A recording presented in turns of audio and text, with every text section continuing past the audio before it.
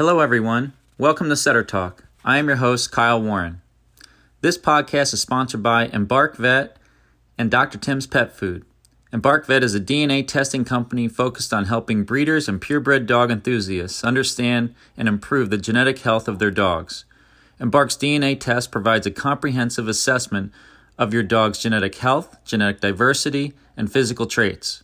Embark's DNA testing process was created in partnership with Cornell University College of Veterinary Medicine, and test results are accepted by OFA and other leading canine health organizations.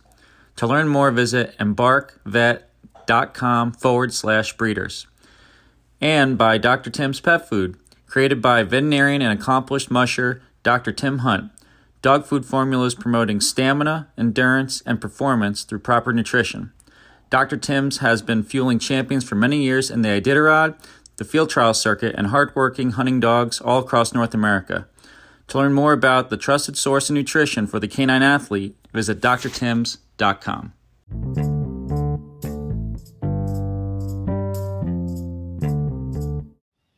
Hello, everyone. We have a really great episode of Setter Talk for you today. Our guest is John Pine. He's a very seasoned upland hunter over pointing dogs. He's done it for many decades, all over North America and then some. John and I had a terrific conversation that I'm very excited to share with you. I thoroughly enjoyed it, and I hope you do as well. Hello, everyone. Welcome to Setter Talk. I'm your host, Kyle Warren. Today's guest is John Pine. John is a passionate upland hunter and bird dog enthusiast, and he has a wealth of experience traveling across North America hunting with his bird dogs. I thought John be a great fit for the show, and I wanted to have him on. So here he is. John, welcome. Thanks for coming on the show today. Thank you, Kyle. Pleasure to join you on Setter Talk. Yeah.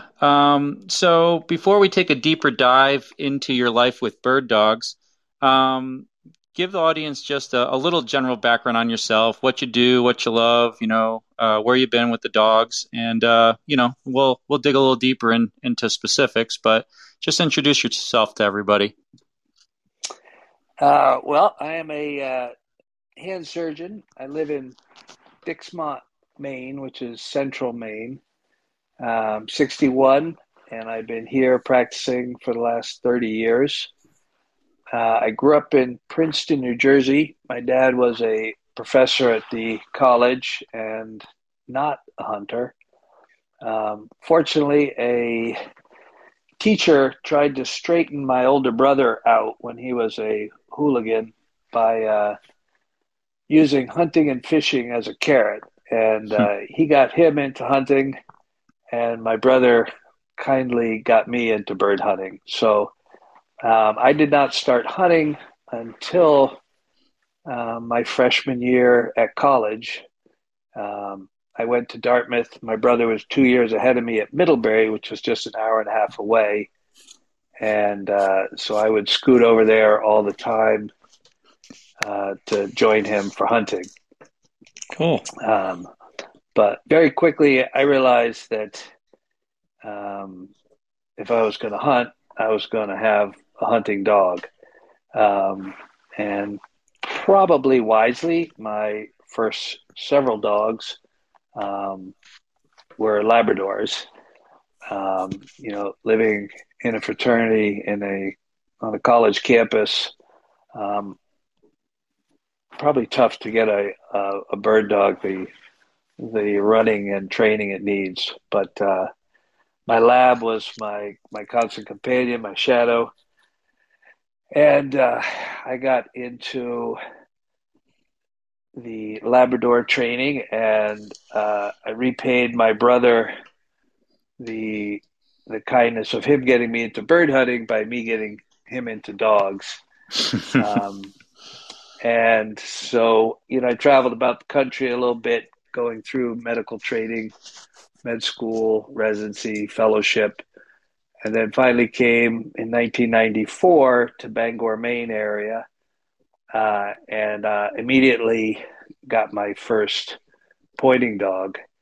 So my first pointing dog was a setter. It was a bit of a unfortunate situation. It was a just a beautiful little pup I got from Burt Creek in North Dakota, Jim Marty's dogs. And after just about 3 weeks, it developed a terrible seizure to the point where it went into what they call status epilepticus, which is basically like permanent seizure. Hmm. And he spent a while in the intensive care unit down in Tufts. And basically, she lived through it, but her brain was kind of scrambled and was never going to be a bird hunter. Hmm. So I immediately got another setter, this time out of Long Gone Kennels, Lloyd Murray in New Hampshire. He's Mm-hmm. a big amateur cover dog trial person for walking grouse and woodcock. And that dog Ben was quite something because I was pretty clueless. Um, I trained my labs using Water Dog by Richard Walters. So of course, my first training book for Upland was the uh, Gun Dog by Richard Walters. But that dog just basically came out of the womb kind of trained.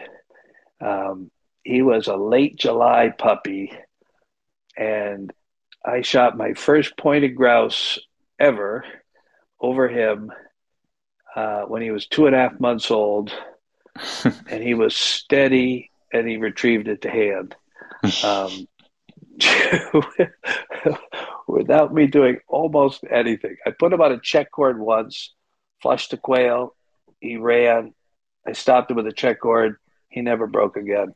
He was something, but he was a wonderful dog, great personality. We had two kids, two little babies at that point, and he's just we referred to him as Where's Waldo because he was in every kid picture we ever took. Very, even though he was out of American field trial stock, he would have not been a good field trialer. He wasn't a big runner, but he was very steady, very cautious. The kind of dog that if he hit scent, he stopped. He wasn't going anywhere. If the bird moved on, you had to tap him on the head to get him to move on, Mm-hmm. which I thought was fine. It wasn't. Um, well, interestingly, right about that time, I read all the Burton Spiller books, and Burton, who many consider the dean of grouse writing, he didn't care much for a dog like that. Mm-hmm. He wanted a dog that would work a running grouse on its own, in concert with you. And so when I got my next setter, which was just 3 years later, when Ben was free, I got Coco, also out of American Field trial stock, a first rate to a Grouse Ridge uh, dog. And Coco was the dog that became sort of the best grouse dog I ever had. And her specialty was how well she handled running grouse. And she would point them, wait till I got there. If the bird moved off, she'd let me take a couple steps in front of her, and then she would go, and she would basically foot set it until she got body set and pointed. And so the grouse, never got away from her running unless they flew. And it was wonderfully effective. She was a great dog. And basically, I've been trying to sort of reproduce that dog ever since I lost her. She fortunately lived till she was 15 Oh, and wow. hunted till she was 14. Um, but every dog I had after that for quite a while would never put his nose on the ground. They were all out of field trial stock, American Field, and they had an interesting way of when they'd relocate, they would just take off at 90 degrees to where the grouse had sort of wandered away at full speed and run like 100 yards that way. And I was like, what the heck is that dog doing? And I had a number of dogs do this, and I didn't really understand it. I took one blue quail hunting and saw how when a running covey would take off, that by cutting 100 yards out and then doing a big windshield wiper back, they would hopefully cut downwind of that scent and relocate the bird that way. Hmm. Um, can be pretty effective, particularly for a big, smelly running covey in open country. Um, but I've yet to have it be effective on grouse. Yeah. And I've had after Coco, I had Coco's son. I bred Coco, the only setter I ever bred, and I kept a dog who ended up being a field trial champion um, that I let a professional campaign because I didn't field trial. I just wanted to hunt. But this dog just had such obvious field trial talents, and he was great at it, but not, he really wasn't a bird finder. And he was never a great hunting dog. And he did, either by inclination or training, want to be out there, hundreds of yards, even in thick grouse cover. Hmm. Um, but then I had several SIDs, including three that I have now, that all sort of wouldn't relocate or handle grouse terribly well. Um, and I was almost at the point, to be honest with you, that I was thinking about getting a Brittany as a dog who would perhaps put their nose down and relocate birds by following some foot scent. Uh, and interestingly, that's sort of when I came across your your videos and your Instagram and saw your dogs at work, and fortunately was able to quickly put the brakes on the Brittany thoughts. Uh, and as you know, 3 years ago, I got a puppy out of your wonderful Dam Omimi. Yeah. Um, and that was a breeding where the sire was a true type scenting dog, Yep. and the dam is a tracking dog. And Otis came out. My dog Otis, who's just turned 3, came out as sort of kind of a hybrid of the two. He doesn't spend he spends more of his time with his nose up in the air than down, um, but he will definitely use foot scent and track at times.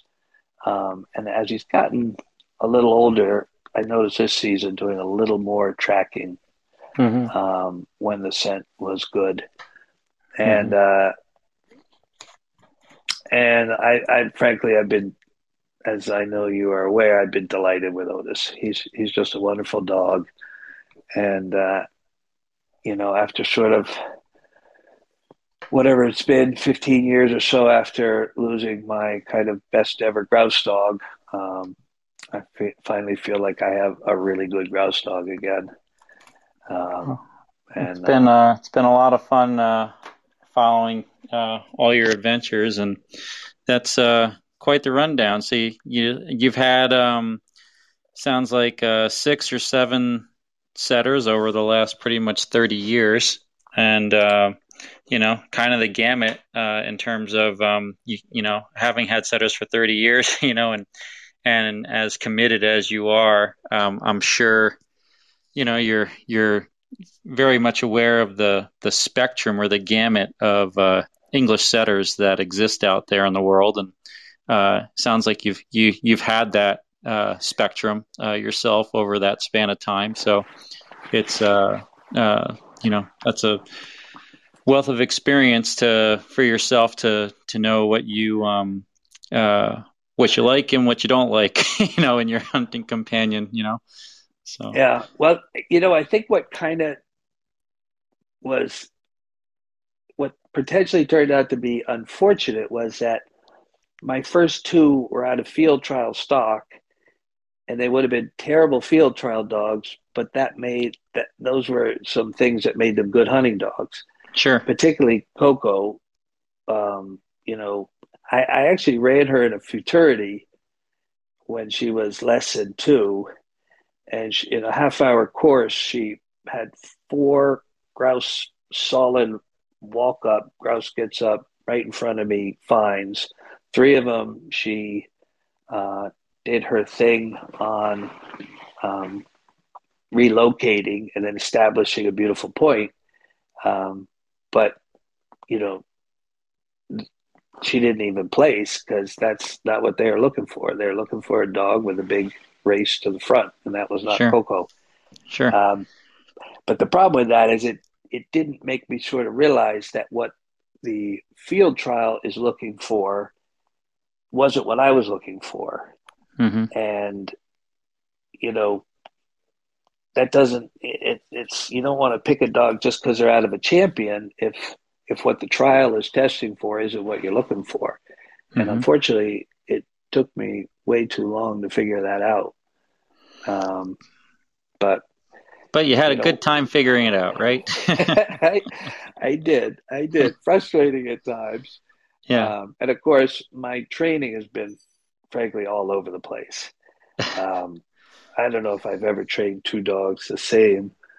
Um, I've used different books, different videos, Sure. obviously never quite settling on something that I truly loved and believed in, um, and sort of accumulate little bits from different programs. Um, but that did make me very open and amenable to your training program with your videos that I got when I got Otis, and I trained him very much according to those videos, adding very little of my own onto it, um, and it worked great with Well, Otis. Certainly, with the dogs you breed, it's a wonderful program. yeah, I mean, all of, with respect to all breeders that, I mean, most of them will say train their own dogs and have experience doing that with that type of dog. Always best to try to, follow whatever they do to get the most out of their dogs, and certainly, you're a very disciplined person when it comes to being committed to maximizing their genetic potential. You spend a lot of time, as I see and as you've shared, with really trying to do everything right to pave the way for success. And to jump lanes for a moment, just to talk about a lab on Setter Talk. um, uh, some of my questions I have here, you answered in your very articulate rundown of your dogs and your start with labs. Um, so for me, obviously, my relationship with you is kind of in reverse order, right? Your most recent dog. So Yep. interesting to hear the setters that you've had in the past and that you started with labs. And obviously, I that ties into the question mark that I always had. Why does John have this lab? And tell me a little bit more. I know your dog you have now is a young dog that you trained up last year, and you're super happy with. And I know you had a very special dog that was the predecessor to the puppy you have now. And I know that dog meant a tremendous amount to you. But why don't you just tell us a bit about that dog and what you've done with him? Well, I have had more luck with my labs. I've always only had one lab, and I let them run, the course of their life before getting a new one. Um, and I really have had, uh, you know, 14 years apart, a series of four pretty wonderful dogs. I've been very fortunate with them, and they've been great companions and great hunting dogs. Um, I did sort of make the realization that even though my first two were out of American field trial stock, and they were pretty mellow and very biddable. That I did hunt tests starting with my second lab when I was in residency, and I really do enjoy the hunt tests. They're a great motivator to train. As soon as the snow melts, and not wait till hunting season rolls around, and to keep you honest in your training in a non-competitive format. Um, but I saw a lot of sort of over the top desire in the American field trial dogs. Um, and so my lab before this one, my Nigel, was my first British field trial lab. And that was sort of born out of an awareness that the British field trials are very different, and the things they prioritize, including a calm, quiet, steady, controlled dog that you can take anywhere, that also has all the athleticism and retrieving desire you could ask for, was more what I was looking for. And I got him, and Nigel was spectacular. He excelled in the hunt test world. He was a master hunter at 2.5, with just me trading him solo and never having not qualified at any test. He was perfect because he was just so biddable. And he was literally a dog I could walk down the streets of Boston or New York City at heel, sit him in front of a restaurant, go inside, eat, come back out. He wouldn't budge. Um, he was just a dog I could take everywhere, which I really enjoyed. Um, and so, of course, when he died unexpectedly at age 8, um, summer before last, I went with another British dog, and now I have Blue, who's now a year and a half, and shares a lot of the traits of Nigel that I was hoping to get in the first place with a British dog. Yeah. Um, did train him very hard because I didn't need to do too much setter training last summer. Yeah. The 2 summers before, it was all everything was all about training Otis, which I was loving. But um, last summer, I spent my time training Blue, and did hunt tests with him at the end of the summer, um, and he was quite good. He was passing both senior and master at 12 months old, which is almost unheard of, just because he's so obedient, really wants to do the right thing. So, starting with Nigel, my team has been that Nigel would stay at heel, a loose heel, and he would keep track of the bird dogs, whether it was a beeper collar or a bell. He would keep track of them, and then when a dog would go on point, we'd go find the dog, and he would just come in to where he could see the dog and sit and mark the bird I would shoot. And I not only didn't train my setters to retrieve, I kind of discouraged him from retrieving, because that was Nigel's job, and he did it so well, and it was such a sort of a pleasant team to have a setter point and Nigel be steady and mark and retrieve, and everybody enjoyed it. Now with Otis, part of your program, your dogs are great retrievers, and Otis certainly had it in him. And at that point, I had Nigel, but I knew he was a lot older than Otis, and that there would be times I'd have Otis without Nigel, and so I did train Otis to retrieve, and that does create a little problem for Blue because while Blue is being steady marking the bird, Otis has already got it in his mouth and is coming back with it, which I love. And fortunately, the other dogs don't retrieve, so Blue gets his retrieves. But Yeah. so again, Blue is trained to be at heel and pay attention to the dogs, and he will naturally, when he sees a dog on point, he will pull up in honor, um, and be steady 90% of the time, when I shoot a bird, and if it's not Otis, then he'll get to retrieve it. Yeah. Um, but I don't let him flush. He's not a flusher, and but he loves it. just like Nigel did. I think Nigel enjoyed upland hunting more than duck hunting, um, because it was, he wasn't sitting in a blind.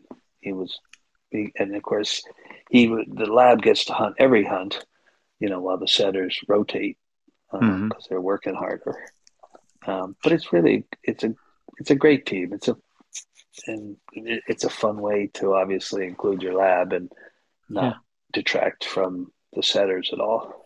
Hmm. Hmm. Cool. So before we start talking about your coast to coast adventures a little bit, the one other part of your team that I feel we need to mention is your lovely wife Sandy. I know she's as passionate about your pack as you are, and she kind of uh, picks up some of the conditioning I see, and she's certainly right there with you in a lot of your adventures. But care to give Sandy a couple a minute or two of how she plays into your whole master plan and scheme? You guys have a dog centric life for sure, and I know she loves them as much as you do. It's true, and I'll tell you, I certainly wouldn't have any interesting stories to tell you about bird hunting adventures if I wasn't married to Sandy.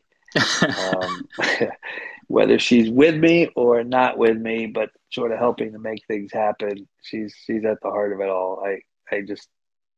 I absolutely lucked out marrying her. She's just a wonderful person and a wonderful partner.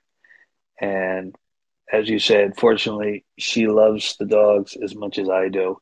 Not a Yeah. hunter. Um, she, to a certain degree, likes coming along on the hunts. Hmm. She's less enamored with grouse hunting because, as you know, everything is trying to either poke you in the face or trip you, and you hear the dogs more than you see them, and it's hard to take pictures. But she likes wandering the open country behind the dogs with her Hmm. camera, and she's quite a good photographer and takes some really wonderful pictures of the dogs and the covers and the birds and me hunting. And I am obviously very thankful for that because I really enjoy having nice pictures Yeah. of great bird hunting moments to look back upon and really stoke my memory, Yeah. to enjoy prior hunts and prior points and dogs, etc. Yeah. And so, when we do some of our travels, she comes. This past fall was kind of a big moment because as I approach retirement, I've always thought that I would want to spend quite a bit of time uh, in a in an RV or a travel trailer. And we got a pull behind travel trailer and took it out west this past September. My wife's always been not totally sold on the idea. Her first thought was, why don't we just go VRBO to VRBO? And I'm like, there are no VRBOs in Plentywood, Montana. It's you gotta be able to go away from those kind of places. And uh, it turned out she actually enjoyed it and loved it as much as I did.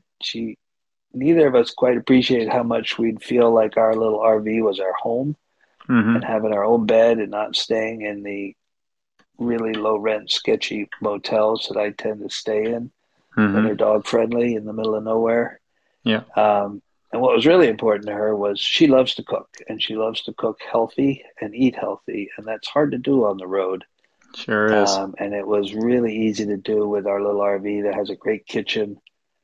And we just had wonderful meals. We're on a farm and our neighbor is a full-time organic farmer, so we get all they use our fields, so we get unlimited vegetables. And so she had that thing just completely stocked with great produce, and we ate, you know, vegetable meals and a lot of birds I was on gonna that say trip. a few birds It on the was menu. a few birds on the menu, and it was wonderful. Yeah. Um, Cool. so that was really really nice for this fall and nice sort of boding well for the future. Yeah, yeah. Um, No, that's awesome. So, but yes, and so we have our our peach property used to be a cross country ski resort. hmm So there are trails all over, and she takes the dogs out on them, or if I'm around, I do as well. But every day, like a 45 minute, 3 or 4 mile where they get to run, constantly, and it's year round conditioning, and it's wonderful for the dog's physical and mental health. yeah. Uh, No, that's awesome. That's a great team, and it certainly looked like you guys had an awesome fall, going all over the place. And speaking of going all over the place, man, how many miles did you drive since September, John?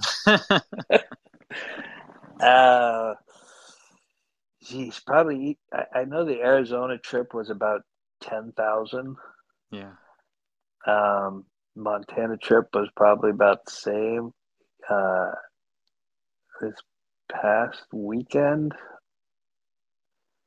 was, I don't know, something like 1,500 to 2,000. Yeah. It's a lot of miles. My carbon footprint is a disgrace. Um, but damn, I love a road trip with a Yeah. truck full of bird dogs Yeah. and some public land somewhere and wild birds. Yeah. Um, Yeah. doesn't have to be great hunting, just has to be some birds and some open land and a chance to run the dogs. Well, I I'll know go this. damn near anywhere. Yeah, I know. This season, heck, in the last couple weeks, you've gone from uh, you know, the far southwest, near the Mexican borders, all the way up to northern parts of Canada, and so you've done a lot of traveling in just the last few weeks alone. But I guess all the places and everything that you've done, and we'll try to hit most of them. But let's start off with uh, I'll have to say I'm going to make the assumption that the ruffed grouse is your number one. But in terms of all the places you travel when you're not at home, what's your favorite bird, your favorite place, your favorite bird to eat? Share us those thoughts. You know, outside of the king, and I think if you live in New England or the Upper Midwest, the king is clearly the ruffed grouse. Um, I don't think I have a second favorite because every time I'm doing one of the other birds, I'm enjoying the heck out of it. And I'm like, God, I love chukar. Chukar are great. And if you get good hunting, you're like, oh my God, huns are so much fun. Same true of all three desert birds. The Mearns gets the sort of the press because it sits so well. But scale quail are a ton of fun with a pointing dog. Gambrels can be maddening, but fun. Um, and I there honestly isn't one that just stands out in my mind Sure. What about a that I want place that, to. what about like, I mean, you literally hunted all over the country, at least in recent years. And, is there a place you see in your retirement that you feel are, maybe even more than a bird, like, what, I need, as long as I'm physically able, I need to go to this place every year, you know? Um, Well, you know, I, I have purchased 20 acres in Idaho, okay. and it is in Ashton, Idaho, um, adjacent to the Henry's Fork, because I am a passionate fly fisherman and I love dry fly, fishing and hmm matching the hatch, etc. But it's right on the corner between Montana, Wyoming, and Idaho, Oh, wow. and it is in striking distance to a lot of interesting bird hunting. Yeah. whether it's the Montana plains for Sharpies and Huns and sage, or the Idaho, Nevada, Oregon chukar scene, Yeah. or valley quail there. So, um, I, when it's not rough grouse, I really do love being out west. Yeah. Um, I love the big open country. I love the lack of having covers limit where you might go, Mm-hmm. hitting borders with covers, but just being able to stand in a spot and look 360 degrees and know, you can walk many days in any direction and still be on public land and Yeah. still be in bird cover. Yeah. And I really do love that about chukars. Um, they're the fact that their habitat is inhospitable to farming and even a lot of cattle, you know, makes them just the perfect bird for BLM and state land, Mm-hmm. and public hunting. And Yeah. And there's a um, lot of it out there for them. yeah, and as you know, Maine has hardly any true public land. Yeah. We mostly count on hunting on our timber industry land, but Idaho, I think, is something like 67% public. Um, if there's not a river and a irrigated farm field through it, there's a pretty good chance it's public. Mm-hmm. And the Chukar country is pretty spectacular when you're in it. Yeah. Um, and sometimes it is very up and down, and um, which is why you see a lot of younger guys doing it. Um, but that physical challenge is also adds to the pleasure of chukar hunting. Mm-hmm. Uh, Have but you had the opportunity to hunt ruffed grouse in Idaho? I have, not extensively, but Mm-hmm. the interesting thing I found was that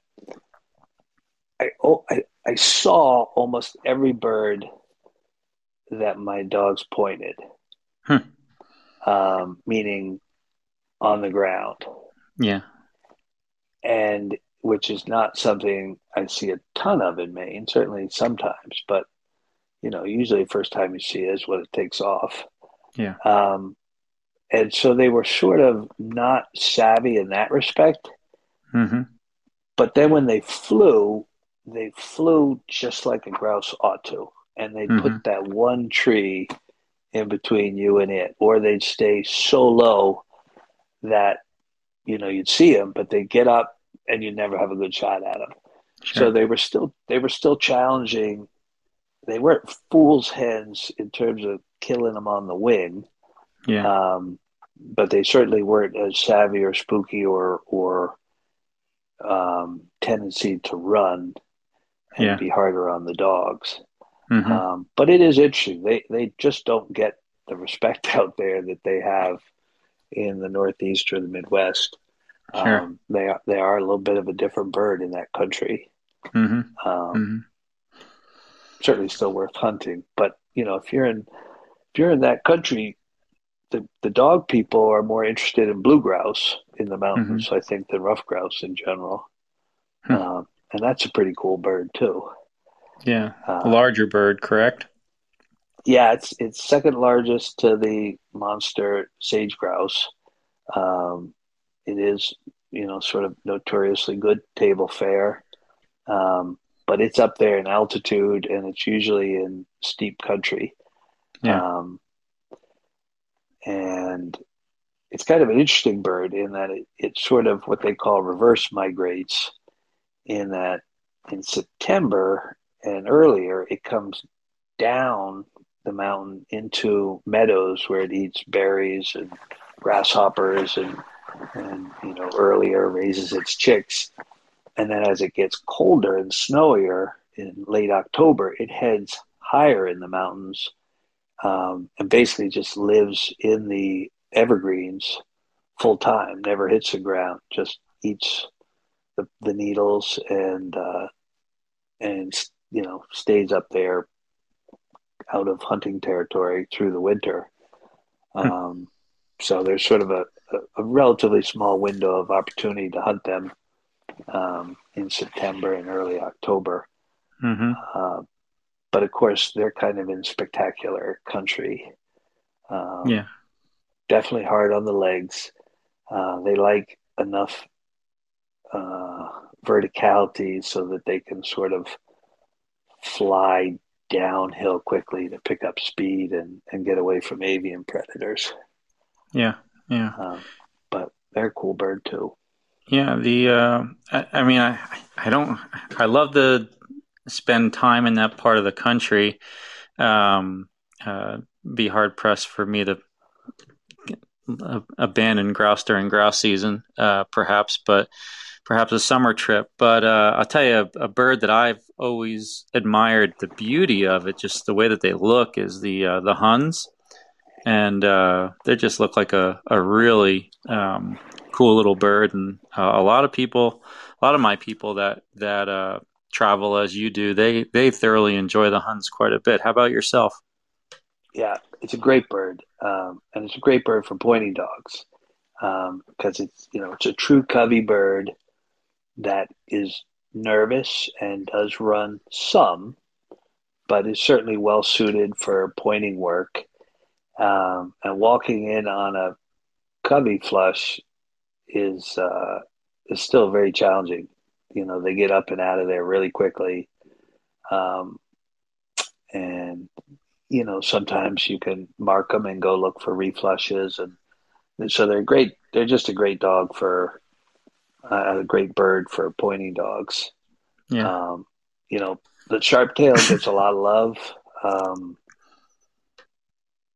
I won't quite equate them to woodcock, yeah. but um, there is a good reason why they're a great bird for younger dogs. Hmm. Um, they can sit pretty well, particularly in September when you have the young birds that are still in family groups.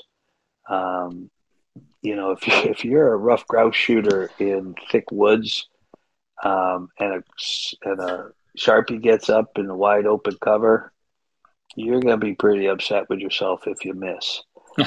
Uh, and and that's a little bit of a negative to them. Yeah, Um, you want a bird like honestly with a rough grouse. It's a thrill every time I see one of those birds heading to the ground. yeah, I never take that for granted. It's just every time you get a pointing grouse that I shoot and kill, it's a celebration. yeah, Um, and that's Sharptail is a great bird, but that is my only knock on them is that it's not as challenging hmm, either for the dog or for the shooter. yeah, But the hunt is challenging for the dog and the shooter. So that most of the time, it's rare that you're sort of really hunting. A hmm, lot of times, they're the sort of bird you run into when you're chukar hunting or sharptail hunting. yeah. But they're a great bird, no question about it. You ever have an opportunity to hunt prairie chickens? I have. I've hunted prairie chickens in southern South Dakota Hmm. and into um, northern Nebraska. Um, and basically, they almost behave like a sharp tail, and certainly you find them, in the same habitat.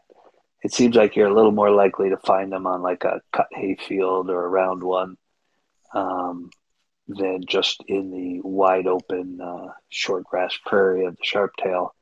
Um, but I did actually in South Dakota this year shoot a double, and dog came back with a sharp tail and then with a prairie chicken. So they were mixed into the same covey. So that was Yeah. an interesting mixed double. Um, but yeah, I mean, they're interesting to shoot because they're a different species, but they're very similar to a sharp tail. Uh-huh.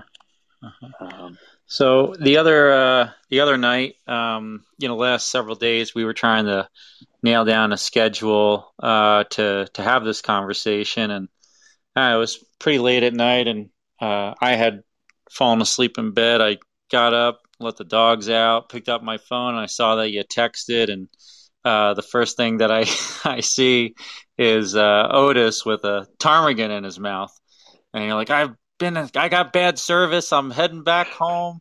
How's Wednesday evening for a phone call? And I was like, "Ugh," and all I'm thinking about is, maybe you and I have had this conversation. You've heard me mention before, but I mean, you know what a single species upland hunter that I am. But I'm my Norwegian roots and growing up, always hearing about ptarmigan this, ptarmigan that in Norway, and it is the one bird that's on my bucket list. And I'm sure from some of the videos that you posted, it was less than ideal in terms of the depth of the snow for certainly the dogs.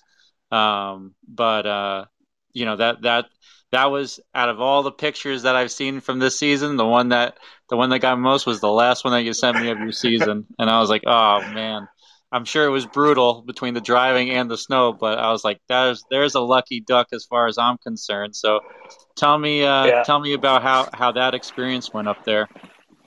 Well, I mean, first of all, it's March, for God's sakes. I mean, by any measure, bird season is over, and you're wondering when we can go out and run the dogs on some rough grouse or woodcock before the nesting season. And so the idea of making a rather large effort for a questionable hunt makes a lot more sense in March than during normal bird season. And so one of my goals with Otis is to shoot every North American upland game bird over in Otis Point. And he's about 2/3 of the way through all the birds now, just finishing up his third season. But three of the birds that he does not have are the three North American species of ptarmigan. Hmm. So they're on my radar in that respect. Um, and when I so they live way up north, Yeah. um, in in Newfoundland. You can hunt them on a road trip by car and go off the road. Park and hunt from a road and find ptarmigan. Hmm. Um, and you can certainly do that in Alaska. But in north of me in Quebec and Labrador, they're way up above the road system. You gotta fly into Shefferville and then go to some fishing lodge or hunting or a big game lodge, and then they shoot a couple of them as an afterthought after you've killed your moose or something. Sure. No way you're doing a road trip up there. Yeah. But they actually, like the caribou up there, they actually migrate 200 to 400 miles south in the winter to get out of the worst of the northern Quebec winter and get down to I think an area where it's a little more forested, so they have some trees for cover for weather protection, and a little more food that's not buried in snow. And that brings them just down into the edge of where you could potentially drive to. It's still pretty far up there. Yeah. Um, but the idea of being able to drive to Ptarmigan, and the Ptarmigan season goes through the end of April. Yeah. Um, and it's a little bit of a balance where what you'd really like to do is get there when the snow has had some freezing, thawing cycles so that the dogs can basically run on top of it. But the snow hasn't melted so much that the birds haven't started migrating back north. And, Yeah. and I don't, the weather is going to change when that is exactly every year. But this weekend, I knew it was certainly not now because a week ago they had 33 below, like as a low for like a week straight. I mean, it's cold up there. Um, but I just like I had the 4-day weekend, and I was like, let's just go up and scout it. Let's just learn a little bit about it. Um, And when you say let's go up and scout it, you're talking to the dogs, right? Sandy sat that one out. Yeah, you know that. Sandy is a self-proclaimed fair weather hunting companion and fly fisherman. Makes no bones about it. Big up in the bitter cold when is not her thing. Um, but it was kind of interesting. There was just, unfortunately, obviously, a little too much snow for the dogs to spend a lot of time off of some form of road or trail. That area is heavily forested and managed. And so there is a road system up there that is kept plowed because they're cutting all winter long. So there aren't many people up there, but there are roads you can drive on. Mm-hmm. And I was on one road where I drove, I don't know, it's like 150 miles over like 6 hours and stopped and hunted, and not a single car went on that road the entire day. So yeah, so us in this particular set meant me, Otis, Pete, and Blue. Pete is my 5-year-old setter, and Blue my lab. Mm-hmm. I'm not entirely sure going solo into some of these places where you don't even have a dream that you would ever get a self service is Yeah. the smartest thing. Well, you're different. You're a different kind of 1%, John. And I've done that out this past fall in Oregon and Nevada, and going back in the country where you're kind of hoping something bad doesn't happen either to you or your truck or to a dog. Yeah. But I tell you, I wouldn't do that weekend or where I went sucker hunting in November without one of these Garmin InReaches on my body. It's funny you say that. Literally, I'm going to ask him if he's actually activated that feature in the new Garmin or not. I have. This weekend I activated it. Yeah. So I've carried it, and I've only used it through the phone, be able to send a text to Sandy just to check in, or say when I'm coming home when I'm on like out in the Yeah. middle of nowhere in Maine, off the grid. But Sunday night, just as the sun was setting, I was going down one of these logging roads, and this one was after being on that road where I hadn't seen a car in 6 hours. I came closer back to town. Was hunting an area that does have pretty active timber going on, and I was just trying to turn around on this road, and it's just kind of a width and a half or two widths of a car with snowbanks. And I tried to do a little K-turn in it, and my back tires went on what looked like good snow, and they kind of sunk in, and the center part of the road was just sheer ice, and that truck was not budging. All four tires were just spinning. And I had this misguided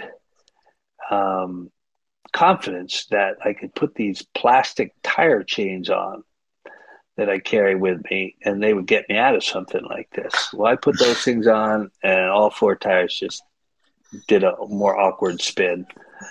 And I'm like, okay, I haven't seen a car all day.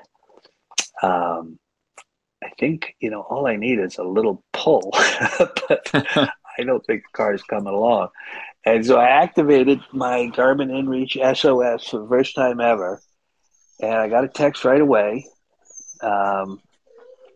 asking sort of where it was, or well, they knew where it was. They get my GPS coordinates, but what the problem was, and I told them, and they said they'd contact the RCMP, who would get in touch with me via this Garmin.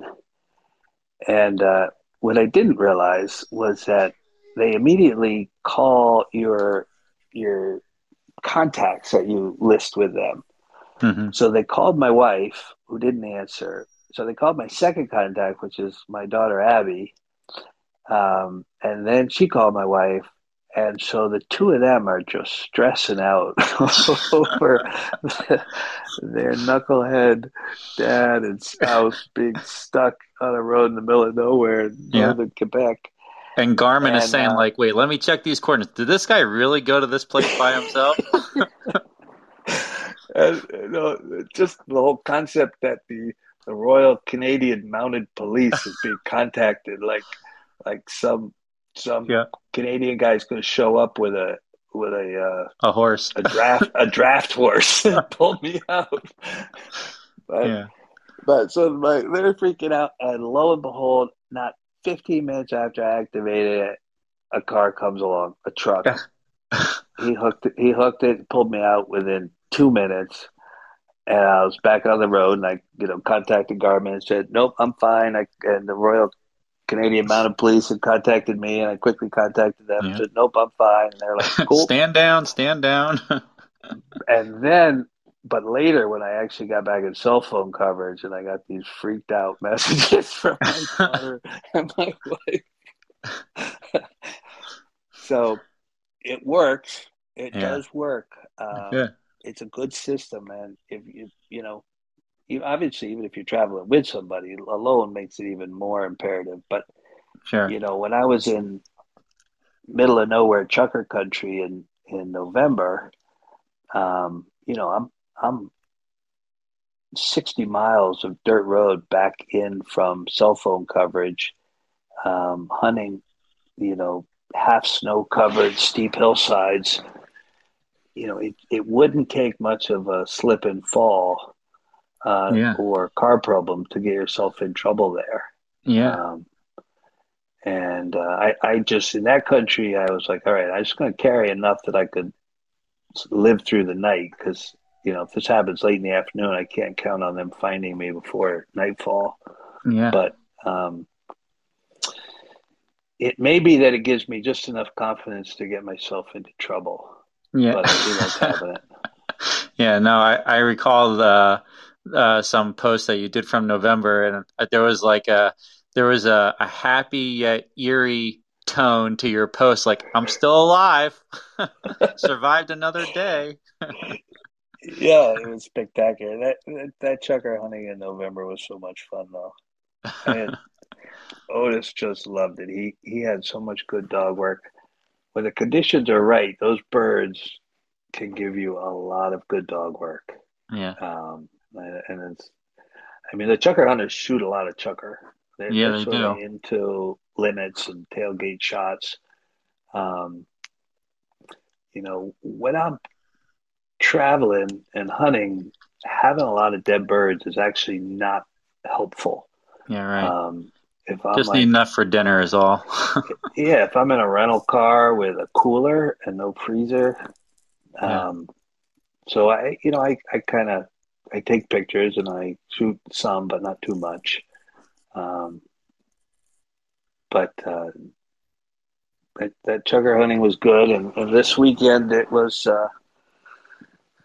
I guess it was kicking the tires and trying out the Garmin, and yes, it worked. And those plastic chains, no, they did not work. So both my daughters have given me a list of things that I now need to have in my truck to help myself get out of trouble uh-huh. before calling the Royal Canadian Mounted Police. Yeah. Well, I guess there's only one species of ptarmigan up that way, right? Yes, up there is strictly willow. Yeah, so you can cross that off your list anyway. I can, but now I got to go to the Rock, um, To Newfoundland. Colorado? Well, no, Newfoundland, which they refer to as the Rock because it's one Oh, big rock island, oh, the rock ptarmigan. has both willow ptarmigan and rock ptarmigan. Okay. So for the white-tailed ptarmigan, that's where you need. Those are the high elevation birds that they have in the highest parts of Colorado, Utah, and they have in Alaska. Hmm. Um, I want to do one of those backpack way back in the Utah mountains to find them. Hmm. That just seems like a cool trip to do in September. Yeah. And Yeah. that's what I like about this sort of bucket list of trying to get all the birds over Otis. It motivates me to go to different cool places, and hunt interesting wild birds. Yeah, no. Hey Um, man, you're one of my idols. I think it's awesome. I love, I'm very fortunate that you own a pup from me, and I get to see Otis have all these awesome experiences, and it's really awesome. I mean, for me, like I said, I'm my heart and my brain are tethered to the rough grouse to a point that is probably not healthy. But no, it's really awesome to see uh, my dogs working all over North America, and hopefully one of these days I'll be able to convince myself to branch out in some capacity. But it's awesome to see what you've done with your dogs and the places that you've gone, and obviously, you've really gotten to see the diversity in birds and habitat and just geography in general, all through hunting with your dogs, and that's awesome. it is. But getting back to your rough grouse point, in Maine, rough grouse is basically October 1 through when the snow shuts you down around Thanksgiving, Hmm. with no Sunday hunting. And so when you're working and there's no Sunday hunting and you got about a 6 week season, Yeah, there's no way you're not going to travel out of state. sure. Um, so, that's when you start saying, okay, in January, I'm going to Arizona, New Mexico, and in Hmm. September, I'm going to Montana or South Dakota. And that's where there's potential for you without disturbing your beloved grouse season. Yeah, right. Yeah. Is to lengthen your season. It is hard with your business and all your dogs, but Yeah. It is um, hard, I mean, you have a pack, the logistics involved, and again, I mean, I give you credit for the traveling that you do. I mean, in the 8 years that I traveled from New York to Upper Michigan, back and forth, I did it several times a year for 8 years. I made exactly 20 trips in 8 years, and 1,200 miles door to door with 10 to 14 dogs inside my F-150. you know, it was the marathon, Mountain Dew, overnight drives. Just you learn the rest stops and stuff to get there as fast as you can, as easily as you can with the dog stops and stuff. But yeah, it's a lot of driving when you got to drive with a lot of dogs. It definitely that's the challenging part. Those logistics are key to making things still be fun. yeah. Well, So, earlier in my career, I couldn't take off enough time to drive across country. sure. But flying was easier back then by a lot. Hmm. Yeah. Um, and that's in some respects that's even more of a cluster of logistics. Yeah. Um, I flew out to Seattle to hunt chukars in Idaho and Nevada and Oregon last November, and flying solo with three dogs in kennels and renting a pickup truck and trying to get in and out of the airport with all those dogs. it, it, it's crazy, um, but in some respects, a 3 day drive cross country is crazy. So, Hmm. um, I didn't. There wasn't actually any airlines flying dogs as checked baggage that I knew of ever since the pandemic hit. Yeah. But Alaskan Airlines actually flies, and I didn't really think that was all that big a help to me. But they do fly direct Boston out west, and Hmm. and they kind of fly all over the West. They're bigger airlines in the West than I had given them credit for, and their main hub is not actually in Alaska; it's Seattle. Hmm. So Well, they have I'm a great probably gonna. reputation. I know that. They do. They're always at the top of the sort of customer satisfaction, and their handling of my three dogs was exemplary. They were easy, half the price of what I used to pay Yeah. when Delta flew and American. Um, so that kind of, I'll be using Alaska Airlines more for some trips without the long drive. Yeah. Yeah. Of course, my limited other species upland hunting, came when I went last summer to Italy to look at setters over there, and I was absolutely in love with their black grouse. You would find that amazing. Maybe we'll have to make that a date somehow. Someday, because it was. I mean, they're a big bird. They're probably like the size of our blue grouse. Um, Uh, they're every bit of. I think you said like the males are like 3.5 pounds. But they fly like rough grouse. They're unbelievably fast once they're off the ground. And their forested habitat is much more open. I would imagine it maybe looks a little bit more like some Montana scene with their forest birds and yeah, stuff. But kind of just almost blue grousey, yeah, yeah, some of yeah, it. yeah. So it was. I say I want to hunt ptarmigan, and I do just more from a heritage standpoint. But they kept trying to get us to see rock partridge look just like our chucker. I don't know what the actual difference is, but they look identical. And then they got rock ptarmigan and the black grouse. So we were teetering on like the 8,500 foot tree line.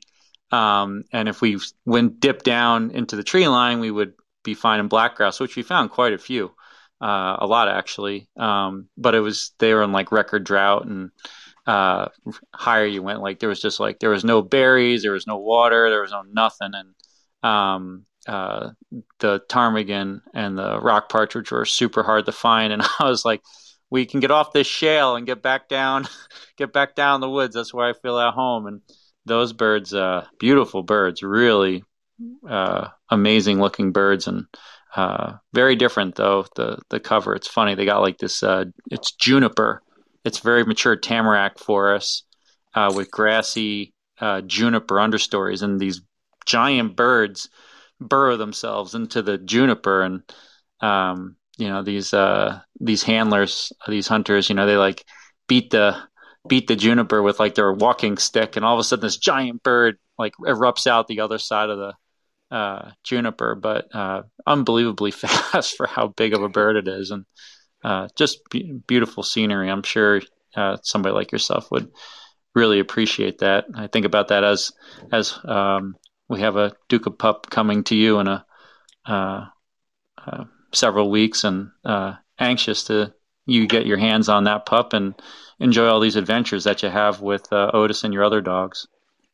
Yeah, well, I mean, as cool as that black grouse trip was and that experience, to me, just the idea of saying, okay, let's see what Otis can do. He's never seen this cover. He's never seen this bird. He hasn't Yep. even been on this continent. And it's so cool to watch a dog. I've always maintained that a dog that can handle running grouse um, can handle darn near any other bird out there. Hmm. And it surprises me, um, how they lock up on a ptarmigan on their first contact without ever having seen or smelled a ptarmigan before.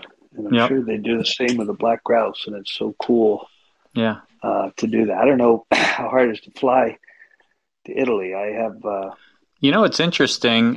You mentioned Boston. The breeder of Duca has a very good friend that lives in Boston, and he flies over to northern Italy almost every year with two of his setters to go hunting. really, that's Um, very cool. yeah, and so I don't know. I mean, I have this idea in my head that uh, one of these years in the near future, I'll send a Duca pup on my dog's blood, back to them, and I'll go over there and get to hunt over that dog. Hmm. It's kind of what my little starry-eyed, dreamy idea is.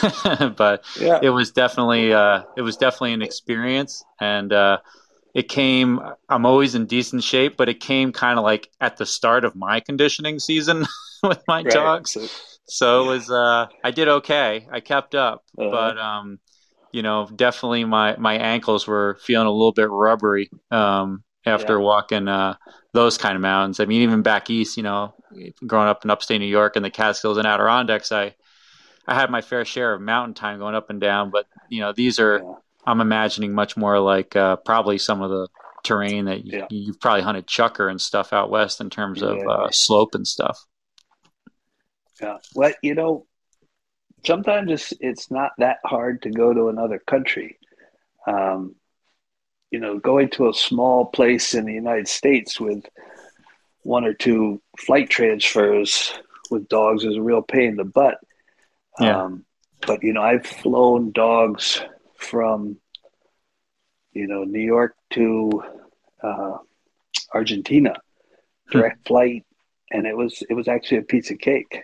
Yeah. Yeah. I've taken my Nigel down there twice for a real smorgasbord of bird hunting and retrieving. And the last time I went, I took my setter Pete, and we hunted perdiz and giant perdiz, and it was a really cool trip, Wow. Wow. and just not that difficult. The main difficulty was, clearly I wanted to do a direct flight, so I drove to JFK Hmm. and flew straight to Buenos Aires. But uh, these even international stuff is doable, and they don't actually charge you any more to take a dog to South America than they do to, uh, a 500-mile flight down the coast or something. It's a little Sure. strange, but Sure. Well, I mean, everybody loves the idea of hunting Alaska, but honestly, while I absolutely want to hunt Alaska one of these days, you know, I, I could probably get my dog out of Chicago to Italy as easily as I could to Alaska in terms of time, you know. yeah, So exactly. And it's probably cost too, but yeah. um, it's a little bit of a point of contention in this household. Is I don't recommend this, but um, Nigel had been to Argentina 3 times, and Sandy still hasn't been to Argentina. Well, I hear my about that. oh yes, yep. You're definitely ahead on the number of those conversations that have happened in your household to mine. But my wife has a half brother that lives in Rome, and my wife spent most summers in her teen years going to Italy. And so when I was going there for a quote unquote work trip, that was a hard one to navigate. But needless to say that it's the last European quote unquote work trip that I will be going on solo. But it's hard Well, maybe when the kids are older. it was definitely a work trip. Yeah. Yep. You've just been smart enough to pick work that allows you to do something that interesting. Yeah. Yep. No, it's good to spend your money where you work and play in the same location, but it was for me it was a trip of a lifetime for sure. But certainly when I'm listening to you with all your stories, that's the only thing I have to compare it to. But you brought up Argentina. Um, are those the birds you're hunting down there? Are they kind of like continental cousins to quail and grouse up here, or what would you compare them to? Those game birds? Well, um, they call them perdiz, which is Spanish for partridge, but they're not partridge. They're like a tinamou or something. They're in a whole different family than any game bird we have here. Mm-hmm. Um, but they hang out in fields, and they run a little bit, and you point them and they shoot. They fly and shoot. So it's a Yeah. proper upland bird. And one of the things that was cool is that we were doing different species and locations, and it was so varied. Like one day you were set up in a spot that felt like you were in Wyoming, and the next day you felt like you were on the plains of Africa or something, and some emu would be running by you. It's it was a very cool trip, and Argentina is, it gets its press as being this place you go to shoot a boatload of birds. Um, and kind of a gluttonous amount of birds, but it doesn't have to be that way. And the upland birds are never that way. It's always they do limit those quite strictly, but you can go there just for some really cool hunting experiences. And of course, it was even cooler to do it with Nigel getting all these South American ducks and Pete pointing these totally different game birds. I think course, they have a quite the setter culture down there. I believe. I don't have much to go on off of that myself, but I have heard that they fancy setters quite a bit. Yeah, you do see pointers and setters in the places that hunt the perdies. They definitely always hunt them with pointing dogs, and obviously clients don't bring their own besides me, but I think it's about 50-50 setters and pointers.